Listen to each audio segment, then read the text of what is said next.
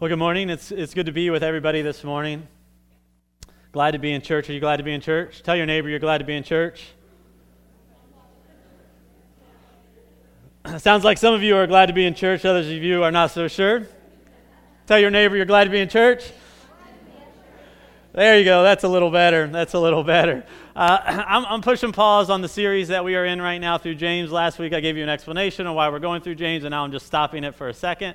I wanted to stop it for a second just because of where we are in the life of the church and the life of the communities that we are in. We are getting ready to start back to schools. We have a number of teachers in our congregations, or in this congregation, and we are also trying to decide kind of our next step for what we are calling the Generations Project. If you are with us kind of for the first time, one of the things that we are trying to do is kind of to revitalize and remodel some of the areas and spaces in our church, in our church building, I should say, and one of them has been the lobby and the children's wing, and I'm just happy to report as of right now, we have a couple like really just small things to kind of add and put in the lobby and children's wing. But we have pretty much purchased everything that we are going to purchase for those areas, except for, I think, a stage for the kids' church room right now. And that is finished because the signs have finally been put in and put up. And I just want to thank you because we have been able to do all of that debt-free. And that is our goal for the entirety of this project. The next part, yeah, we can clap for that. My goal is kind of operate the church as I do my own finances, and I don't like to be in debt, and so I'm going to do our best to keep us as a church out of debt as well. And so our next kind of goal is to really kind of remodel this space, some carpet. We're going to change the platform a little bit. We're going to put in a sound system that's not a portable sound system in this room so that everybody hopefully can hear, because if you're here, you probably want to hear. Maybe some of you don't. You just need a place to come and rest and sleep, and that's cool if you want to do that here. But tomorrow night, if you would pray for us, because the stewards are meeting, and we're going to kind of decide on whether or not we're ready to move on to the second phase, which is the sanctuary. And a lot of that will depend on our finances. And so if you've been giving to the Generations Project, we thank you. If you give to our church on a regular basis, we thank you. We know that a healthy general budget is the best thing really just for our church. And so I just want to thank you for that. I also want to kind of give you an update that here within the next week or two, you will get a booklet and just kind of letting you know, too, everything that we've done and why we've done it, and then what we're kind of hoping to do as we move forward. But now I want to switch gears. I want to talk about the Generations Project, but not about brick and mortar, not about the color of the carpet or how the platform will look or any of that. Because to be honest, like the goal is never in a church is to kind of remodel spaces. We don't come to a church so that we can come and just be in a really nice building, but we come so that we can have our hearts and our minds remodeled. And that's really the essence of what we are trying to do as a church, because here's the truth, is that Jesus cares a lot less about how this room looks than he does about how your heart looks and what you want for the people whom you love and the people around you and the people in the community. And so we have a goal as a church to care for everybody. That was one of the reasons we started what we called the Generations Project. We wanted a place where it was easy for our seniors and those who have disabilities to come in to this side of the building and feel comfortable. We wanted it to be easy for them to use any of the facilities that we have. And so one of the things we did is we updated facilities and made them more user-friendly. Let's put it that way. One of the things that we wanted to do is we wanted this to be a place when visitors come that they feel welcome, that it's easy to see where you're going. You know, we have big signs right now for a reason. We wanted people to be comfortable when they first show up to this place, because I might say something that makes them uncomfortable, right? You ever, that's my job, is to make them uncomfortable, not everything else that we have out there. And so we've done our best to do that with visitors. And one of the things that we wanted to do is we wanted this to make this to be a place that the next generation knew we wanted them to be a part of. We want this to be a place where we are pouring in and investing in the next generation of believers. For some of you, it's your children. For some of you, it's your grandchildren. For some of you, it's just kids in the community. Maybe you don't have kids in this church, but maybe you have grandchildren. And anybody in this community, maybe you have a young granddaughter and there's a young boy in the community. And I promise you that if you have a young granddaughter, you want that boy to be in our church, right? And so we want to invest in the next generation. But this can be hard to do. This can be hard to do for a number of reasons. One is because I believe that the enemy does not want generations to get along. He just doesn't. Right? We see this taking place really kind of right after Adam and Eve sin, right after the garden. And one of the things that takes place is that God shows up in the garden. We have this thing called the proto-evangelium. And I've talked about this with you before, but basically that just means the first gospel, the first sign of the gospel. And what happens is God is going to show up and he's going to say, yes, I know you've sinned, but I'm sending someone to redeem the world. I'm sending someone to make everything right. And we get our first hint of this in Genesis 3. And I want to read this to you. And here's God speaking to Eve, and he says this. He says, I'm going to put enmity. In other words, I'm going to put hostility between you and the woman. And he's talking to the serpent here. I'm going to put hostility between you and the woman, and between her offspring and your offspring. And here's what he says is going to happen. He says, he shall bruise your head, and you shall bruise his heel. Now, you get the imagery here, right? The Satan shows up the enemy shows up in like the form of a serpent here. And so the imagery here is that the son of Eve, in other words, a son of the people of God is going to show up, and he is going to step on the serpent with his heel. And so it's going to hurt his heel as he crushes the head of the serpent. And so looking forward, we see that this is Jesus on the cross, right, crushing Satan himself. Like he was hurt on the cross, but ultimately Satan is going to be crushed. And this is the way that he's going to do it. He's going to do it through the son of a woman, through the child of a woman of God. And so I believe here that throughout Scripture, what we see is actually the enemy showing up, trying to keep one generation, right, from loving the next, or vice versa. So what do you see when Pharaoh comes around? You see Pharaoh decree that all the firstborn shall be killed, that all the people, those born to the Israelites should be killed. And who flows down the river in a basket? Moses, right? The Israelites were surrounded by people that actually sacrificed their children to appease the gods, to either gain more wealth or get more rain or whatever it may be. And the Israelites were never allowed to do that. When you get into the New Testament, what happens? Right? Herod decrees that all the firstborn males shall be killed. Right? Today we see this spirit, obviously, for those who no longer want to stick up for the unborn. But maybe on a lesser scale, we can see this from those who are maybe overly critical of any generation or a generation under them. And this is a spirit that we want to remove from our hearts and ourselves. Because our job as a church is to make sure that we never divide along generational lines. And especially our job as those who have matured in the faith is to actually bring people to maturity. Right? If you see immaturity in somebody, your job is not to engage them with a critical spirit, but it's to bring them maturity. And that is the role of the church. And so today, as we think about this and we think about the hostility that can take place but that must not take place, I want to talk to you about protecting the next generation from the enemy's attacks. We must protect the next generation from the enemy's attacks, if you're taking notes. And here's the thing, right? We have to learn and we have to teach them how to resist the enemy. And the first way we do this, right, if you're married with children, I'm just going to tell you this, right? The first way you go about this is that you protect your marriage. You protect your marriage.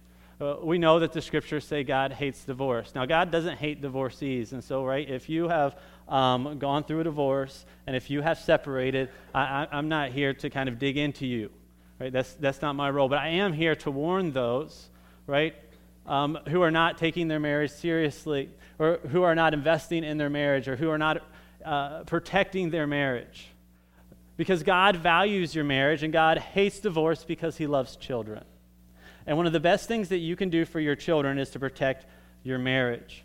In Malachi 2, verses 14 through 15, God is saying this to God's people. He said, Did he not make them one with a portion of the Spirit in their union?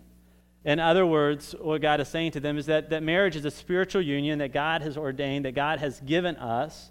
All right, it's not something that we create or make up or something that should be easily walked away from because God has given it to us. And then he says, in marriage, what was this one God seeking? His answer, godly offspring. So guard yourselves in your spirit, and let none of you be faithless to the wife of your youth. Right? So if this is true, if marriage, as we come together, is the best thing for our children, and what we are trying to produce is godly offspring, here's the thing that I try to teach on a consistent basis.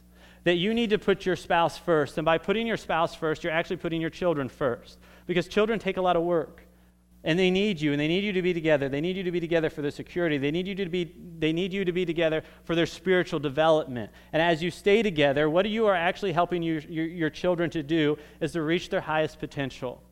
Right? Studies show over and over again those who come from intact families reach higher levels, right, of satisfaction with their lives than children who don't. Now, that does not mean, right, if you've made a mistake that your children are doomed. They're not. They're not. But we know that children have a higher success rate, right? If you are willing to love your spouse well.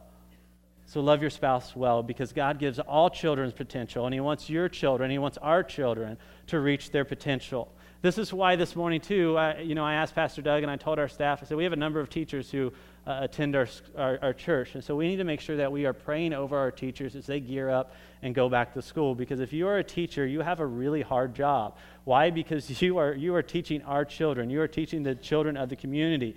But not only that, sin is just so available now. When you read through Genesis, what you discover is Adam and Eve's first two children. One of them is Cain, and God tells Cain, he says, be careful because sin is crouching at the door. And sin is probably crouching at the door of our young people right now more than it has ever been. I mean, just think about this. Like, it's in their pocket. Right? Like what you and I had to wait for our parents like to go to bed to do I won't explain what I'm talking about there, but for our children to do what they can do across from you on the couch, and you not even know it, right? And you not even know it. It's hard. And kids are going through a lot right now, right? Kids are being told who to be and what they do through the screen. Right? They're not being as guided as much, or potentially being guided as much, by the way, as maybe by people who love them and people who see a better future for them, but rather by their by people they're reading on their phones. They're not being guided by their pastors, but rather by pixelated peers. And so we need to be very careful, not just as parents and grandparents, but also as a community of believers, right? As a community itself. And God calls us to this. We are called to be a community that looks out for our young people. In Nehemiah 4:14, it says this, Then as I looked over the situation, I called together the nobles and the rest of the people. In other words, I called together everybody here, is what Nehemiah is saying as they are getting ready to kind of build the walls around Israel and to get the people of God really on their great building project. And here's what he does is he calls the whole community together. He tells them, he says, don't be afraid of the enemy. He says, remember the Lord, who is great and glorious. Fight for your brothers, your sons, your daughters, your wives, and your homes. Right? And so what he says, fight. Fight. Right? Everybody with me, ready? Fight. All right, let's try that because I just didn't tell you when. All right, so on the count of three, we're going to say fight. 1, 2, 3, fight. All right, that's pretty good. I'm kind of fired up. I'm getting to coach freshman football this year, so I've never coached football before, and I've always wanted to. Now I have the opportunity, so I can yell at people besides you, and it's a lot of fun. But we need to fight for our young people. We need to fight for our young people because here's the thing, right? We care about them. We really do. We care about them whether they're our grandchildren or not. We care about them whether they're our children or not. We care about the kids in the community. Right? We do. And we want to take care of all children. That's one of the reasons we do fifth quarter, by the way. Right? It's not just to take care of our own. We have people not just from town, we have people from all over who teach at different schools, who go to different schools, right? We just love our young people here because we believe that they have potential. Not only that, some of you have heard about D.L. Moody, right? So if you haven't, what you can do is you can turn your dial on the radio to 103.3, and what you'll discover is it's Moody Radio. Well, who was D.L. Moody? Well, D.L. Moody was likely probably the greatest evangelist in the 1800s. You can argue about that, but he probably brought more people to faith in the 1800s, maybe than anybody else. Now, before he became an evangelist, he was a shoe salesman. Nobody knew who D.L. Moody was, but he came to Christ and he decided that he wanted to be a pastor. Well, D.L. Moody didn't even get membership into his church the first time he tried because they said he wasn't educated enough and didn't understand the gospel enough to be a part of the church that he came to faith in. Not only that, but after he came to faith and decided that he wanted to be a pastor, it was a hard place to find a place to pastor because being a new pastor is tough. I can tell you from experience that everybody wants maybe a young, vibrant pastor, but they want them all with like 10 to 20 years of experience, and that doesn't happen. Like that doesn't exist. And so D.L. Moody had a hard time finding a place to minister. So do you know what D.L. Moody did? He moved to Chicago and he started a ministry to children. D.L. Moody decided to start something that they called Sunday schools. And what he did is he welcomed in a bunch of street kids. And he taught street kids, and he had a ministry to hundreds of kids where he taught them in short bursts. And then he had them run around and be crazy because that's how you have to teach kids, right? You teach them a little bit, and then you let them get wild and do whatever, and you teach them a little bit. Well, eventually this ministry started to grow and grow. And D.L. Moody became a leader in the Christian world in the Chicago area. And in fact, he helped start the YMCA. The YMCA, if you don't know this or not, actually stands for Young Men's Christian Association. And D.L. Moody helped get that off the ground and helped fund it and all of those sorts of things. Well, D.L. Moody's evangelistic ministry started with children. And it grew to be the biggest evangelistic ministry in the world at that point in time. Now, why do I tell you this? Well, one reason is because if you are serving in our children's ministry, what you do is important. You are not just going back with our children maybe a couple times a month to babysit them. You are preparing our children to be the next generation of leaders and Christians in this church and in this world. So don't treat that time as just kind of a babysitter's club because it's not. We haven't organized it to be a babysitter's club. It's in time to invest in the next generation and to invest in our kids. Studies are showing us that if a child doesn't make a profession of faith by the time they're 13, it's likely that they won't ever make a profession of faith. If you don't make it by the time you turn 20, the statistics go down even further, and it's even more unlikely that you won't come to the faith. So in the 1940s, we began to discover this as well, and because kids were no longer to have full-time jobs, we also developed something called adolescence, and so we started youth groups in our churches in about the 1940s. A organization that helped kind of get this started and teach how to do youth groups was called Youth for Christ. Do you know who Youth for Christ hired to be their primary evangelist and teacher? By a young man named Billy Graham. Billy Graham learned how to speak to people and bring people to Christ by speaking to young people. Did you know that? Like as Billy Graham's ministry, right, began to expand and grow, and as people came to faith, they did so just under the generation of Billy Graham, and his ministry projected with the generations under him. Right? That's how he cut his teeth in ministry. Right? And so why do I tell you that? Here's the thing. Like many of us, like we pray for revival, we want revival, we desire revival, we desire for cultures and communities to change. Right? The place to start, if we take history seriously, right? The place to start is by discipling the next generation. Right? It is caring about generations below us and those who will come after us. Right? It doesn't mean that we neglect our own. Of course we don't. I went to the Harvesters meeting last night, and it was fantastic.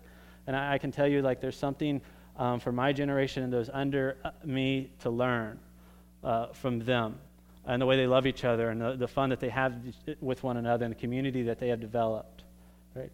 But here's the thing: we have to be willing to disciple the next generation.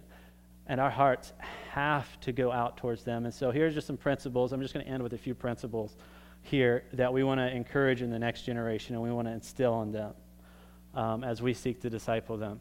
Here it is. Here's number one. We want to encourage them to obtain wise friends. We want to encourage them to obtain wise friends. Not smart friends. I mean, that would help. Not wealthy friends, not poor friends, but wise friends. Now, why wise friends and not godly friends? Well, in Proverbs, I'm going to be sharing with you a lot of Proverbs here. Well, in Proverbs, it says that the beginning of wisdom is the fear of God, and so wise friends are typically godly friends, right? Here's the thing. We are the sum total of our relationships. We know this even as adults, right? We become like the people that we hang around most. This is one of the reasons we encourage everybody to get in growth groups, right? We know that we are influenced by our peers no matter our age. And so I'm thankful as I look back on my own life, right, in my own trajectory. I'm thankful because I had some really wise friends through high school. I can tell you about one of them right now. I won't get into the details, but his name is Stephen Moyer. Right? He lives down in Kentucky now, and his wife is the office manager in their church. Right? He's really involved in the leadership in their church. I'm thankful for that because I don't know I don't know if I would still be here today if it weren't for Stephen. I came to faith with Stephen. I played football with Stephen. Went to the youth group with Stephen. I'll just give you this principle, right? This is a truism, by the way, so this isn't always true all the time, but it's just a general principle. Show me your friends, and I can show you your future, right? I mean, we know that is kind of basically true most of the time. This is why the Proverbs say, walk with the wise and become wise. Associate with fools and you get in trouble. Right? We know that's true, right? We've all had that situation where we're like, well, if I wasn't with him, if I wasn't with her, it probably wouldn't have happened. Or maybe if they weren't with you, all right, they wouldn't have done it. I was with a group of people a while ago, young people, and we were talking, and it came up. I don't know how it came up, but one of the young men started talking, and he said this. He said, yeah, one of my buddies told me if you're going to get it suspended, make it worth it. And I stopped because I knew this kid, right? And I knew that he can't afford to miss any more school than what he probably is going to just from being sick or whatever. And I said, what did you just say? He said, yeah, if you get suspended, you need to make it worth it. All my buddies tell me that. I said, that is foolish, right? I said, you need to go to school, right? He will not reach his potential if he is not in school. Proverbs 10:23 says this. I didn't give you this in your notes, but it says, doing wrong is like a joke to the fool, but wisdom brings pleasure to a man of understanding.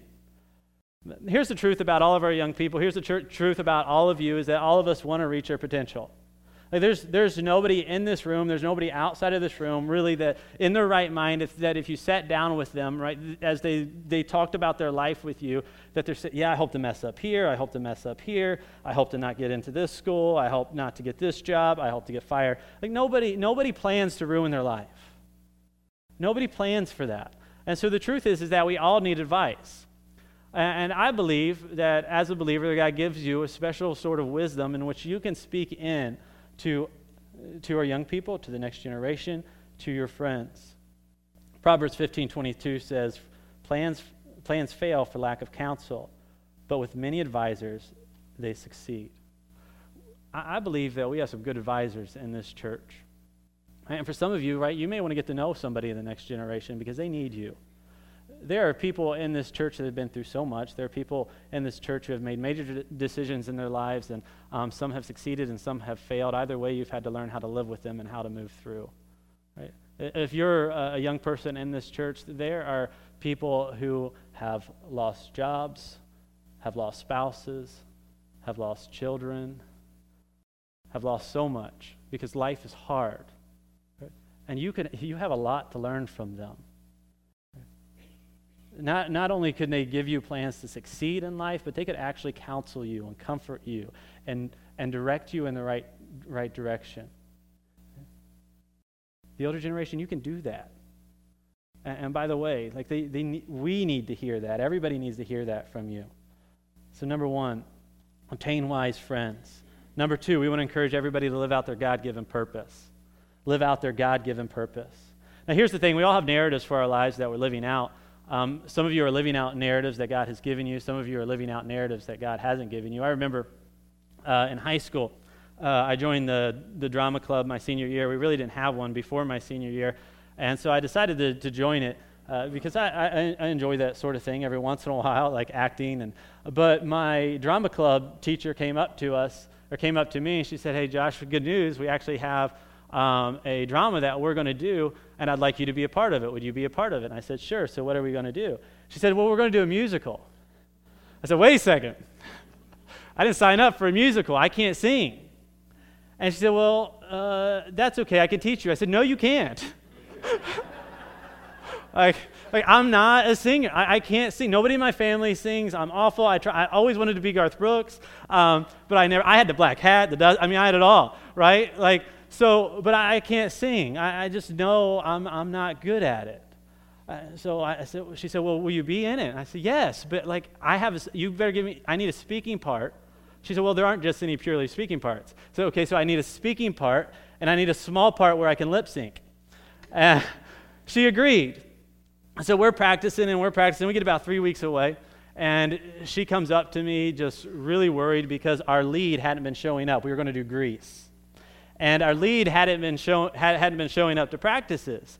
And I had like the small part, Johnny Casino. He's like the DJ, right? He just dances and like acts like he's playing guitar. So and she comes up to me and she says, "Josh, would you be the lead? I'm really worried. Our lead is not showing up. You look more the part." Back then, you see, I had dark hair and a lot of it.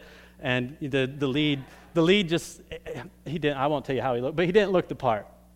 And so she says, "You look the part. I think you can do it. I can teach you." I said, "No, you can't." And she said, "Well, you'll slick your hair back." I had hair then. Like it wasn't always this cool, like male pattern balding.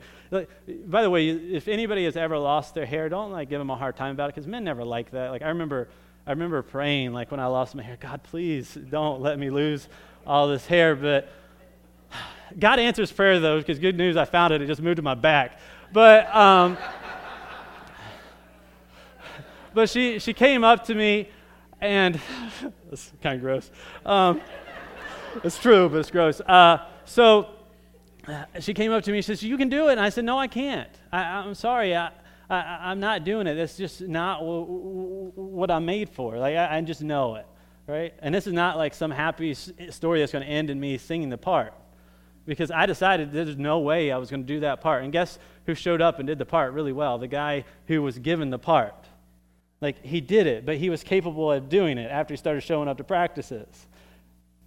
Here's the thing. Here's my point. Some of you are living out a narrative for your life, right? And you're playing parts that other people have given you and that God hasn't given you. You get that? Some of you are living a life that maybe your parents are speaking into you. Maybe your coaches are speaking into you. Maybe your teachers, maybe your friends are speaking into you, but it's not God's plan for your life, right? We want to live out God's purposes for our life. Jeremiah 29:11 and 13 says this. It says, "For I know the plans I have for you, declares the Lord.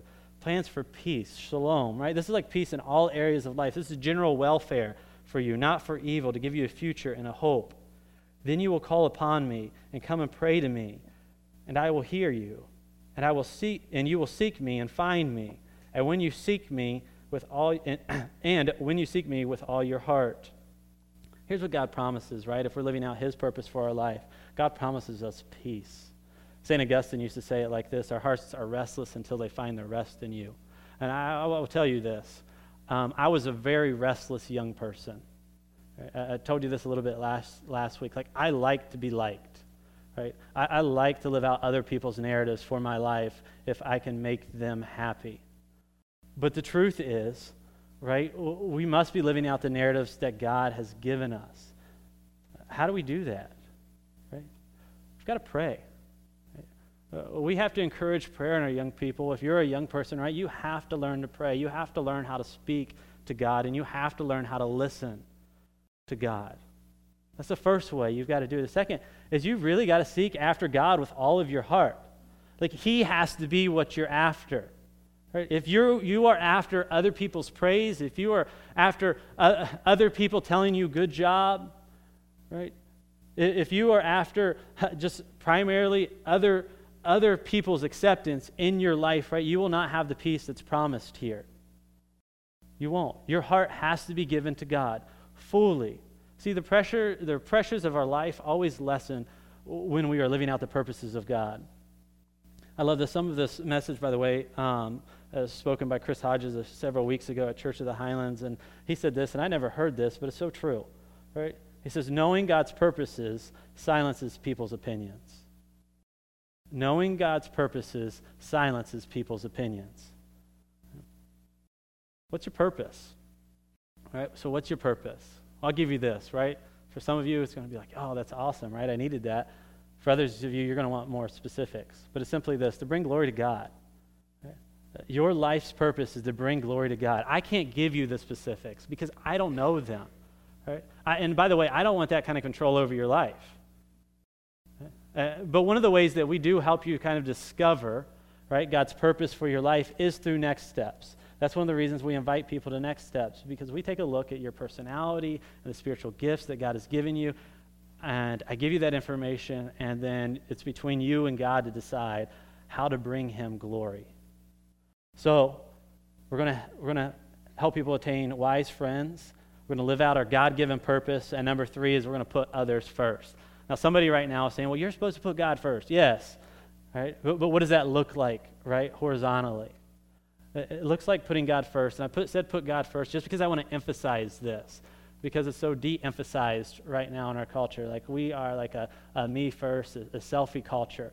And so I want it to just kind of stick out a little bit, to put others first. Philippians 2:3-4 says, do nothing from selfish ambition or conceit, but in humility count others more significant than yourselves. Let each of you not look to his only interest, but also to the interest of others. Right now, this is hard for everybody, right? This is hard for every generation, right? Because we are all selfish, right? We all want to kind of look out for us. Right? It can be hard to develop a life where we are truly investing our time, right? Our talents and our treasures for the kingdom of God and for others to make a difference in this world. But here's the thing that we must all be doing as we think about our own time, our own talents, and our own treasures, right, is we must be responsible in managing all of those and stewarding all of those, but we also must instill responsibility in the next generation. Right? We must show them that we feel a responsibility for our families, for our churches, for our communities. Right? We must show others that we care for others. By the way, right, the reason kind of a lot of the self-esteem movement doesn't work, right, is because to build someone's self-esteem and to build your own self-esteem, right, you have to esteem others. Like that's how those who feel a responsibility to others, right, do a much better job at loving themselves than those who don't. And in some ways, this is a story of the Good Samaritan. I won't tell it all, but when Jesus is asked, what must I do to follow God? Jesus then tells the story of the Good Samaritan. Well, what does the Good Samaritan do? He shows up and he sacrifices his time, his talents, and his treasures to take care of his neighbor and to love his neighbor well. Albert Einstein put it like this. He said, a life lived for others is a life worth living. A life lived for others is a life worth living. And by the way, if you don't believe me about this, just test it and try it. Right now, if you're living for yourself and you're not living for your others, change the way you do things, right? And start living for others and just see, right, if your life doesn't change. See if you don't experience more joy. You're probably seeking after pleasures for yourself, but what you're discovering, right, as you're living for yourself, your life isn't becoming more pleasurable, it's becoming less pleasurable. Psychologists call that the pleasure paradox. Right? The more you feed yourself and the less you feed others, right, the less pleasure and the less full you will actually feel. And so a life worth lived is a life worth living is a life lived for others. Number 4 is this, is we want to encourage everybody to pursue authentic faith. pursue authentic faith.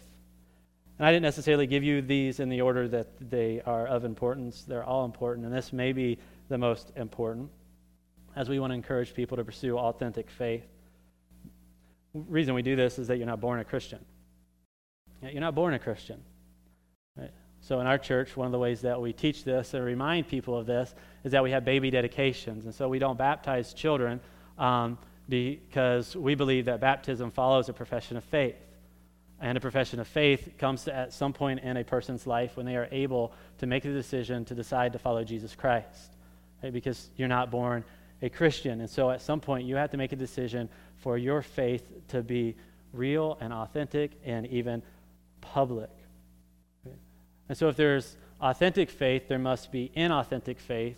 And one of the reasons we've been going through James is that's kind of the purpose of James, is to show that our faith can express itself in unauthentic ways. And in fact, there can actually be with people with inauthentic faith. Well, James gets that idea from his brother Jesus. Here in Matthew 15, 8 through 9, Jesus says this. He says, "A whole generation of people honor me with their lips, but their hearts are far from me. Their worship is a farce. They teach man-made ideas as commands from God." So, when we think about being in an authentic relationship with Jesus and for our faith becoming authentic, right, we must have a true relationship with our Creator. Well, how does that take place? It's not by following a bunch of arbitrary rules that we have made up, right? But it's the faith that deals honestly with the Scriptures and what it means to be a Christian, and trying to, with all of our heart, mind, soul, and strength, to follow the Lord and to love the Lord above all else. It's to love our neighbor as ourselves, right? It's not to go through the motions. And I just tell you, right, not only does your generation, not only do your friends, not only do the people in your growth group need to see you doing this, but the next generation needs to see us doing this. Because the truth is, right, if anybody can tell that we are inauthentic in our faith, it's the generation below us, right? Nobody is marketed to more than by them. Right? People can tell, right, if you aren't living out an authentic faith and you aren't trying to pass down an authentic faith. Here's a truth I gave you several weeks ago in James. I wasn't giving you notes, though, but I had a man come up to me after the service to say that was really helpful. And he said, I had never thought of it about like that way, but he said, you really helped me here. And so here it is that Christianity is personal, but it's not private. Christianity is personal, but it's not private. Here's the thing, like, your faith is deeply personal. In other words, right, as you are walking around trying to follow Jesus Christ, you have this personal relationship with the Lord as He is guiding you. But Christianity is never private. And here's what I mean by this, and everybody knows this, because as they come in, if you've ever read the New Testament, if you've ever read the Bible, any of it, what you'll discover is that it is personal, but it's never private, because Christianity is always supposed to be transformational. Right? And you are the person who is being transformed. And people can see whether or not you are being transformed. Right? Your children can see whether or not you're being transformed in the likeness of Christ. Your grandchildren can see if you're being transformed in the likeness of Christ. So it's personal, but it's never private. Now, those of you here who are younger, I just want to take the last few minutes here and kind of speak into you. Right? Don't go through the motions. Don't just watch your parents try to make their faith authentic. You are responsible for your own faith. You are responsible for your relationship with God. And so here's what I'm just going to encourage you to do. Make it real. Put on grown-up faith. I want to encourage you and your generation and the next generation, right, to learn how to lead. In my eyes, I'm not very old. I turned 33 about a month ago, a little less than a month ago. So I'm in my 30s. In my 20s, I decided that I wanted to lead a church. I realized that if I decided to lead a church, most of the people that I would be leading would probably be older than me, and that's still the case. I had a wife at the time also. Yeah, except for you, Ryan. I had a wife at the time, too, who was also in her 20s, and she's still in her 20s. All right, fist bump, guys. And we recognized that we were going to have to be leading people who were older than us and even more mature in the faith. But here's the thing that I believe, is that the Holy Spirit can use you no matter what age you are, right? The Holy Spirit can use you no matter what age you are. I just had a couple bragging about them meeting Lou. Lou is one of the older people in our congregation. I won't tell them how old you are, Lou. But I tell you this, I'm encouraged every time I see Lou. Right? To me, the Holy Spirit ministers to me through Lou as much as he does anybody else. Right? There are a few generations between us, right? And I'm thankful for Lou. Right? Ryan, you minister to us. Right? You minister. You can minister no matter your age, right? No matter who you are. God used Hannah. Right? God used Ruth, Naomi. Naomi's the younger one. Ruth's the older one. God used Mary. God used Joshua. God used David.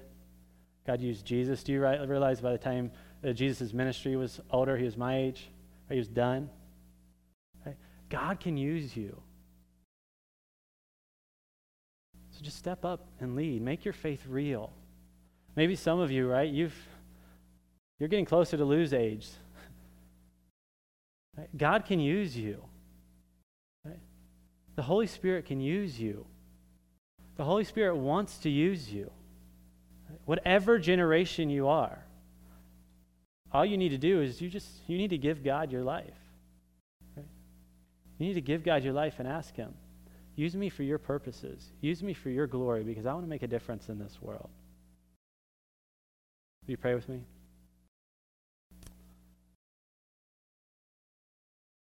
Father, this morning we give you thanks because you are a God who ministers to us through the Holy Spirit and speaks to us on a personal level. We do believe, Father, that our faith is personal, but it is not private. And so, Father, we do pray that you speak to each and every one of us personally. We pray, Father, that you speak to each and every person, no matter what generation that they are in, that you make this a church, Father, that is multi-generational, a church that loves one another, a church that cares for one another, a church that learns from one another, a church that protects one another, a church that helps each other reach their God-given potential. Father, we pray that as we come together on Sundays, that as we look around, we see wise friends who care about us. We see people who encourage us to live out our purpose. We see people who put others first. And we see people who are pursuing authentic faith. I pray, Father, over the next generation that it will be coming up behind us, those who are back in the children's ministry, Father. We pray for our children's workers. We are thankful for them. We pray for our children. We pray that you raise them up to know Christ. We pray, Father, for those in our youth ministry. We're thankful for Doug and Susan and pray that you empower them to speak truth and to our students. We pray for our teachers. We are thankful for them as they are getting ready to go back to their schools. We pray that you give them patience. We pray that you give them joy, peace, and kindness. Father, we pray for those in leadership in our church. We pray that we are people who care for each and every person here as we seek to invest in your kingdom and in your future for your glory. As in Christ's name we pray. Amen.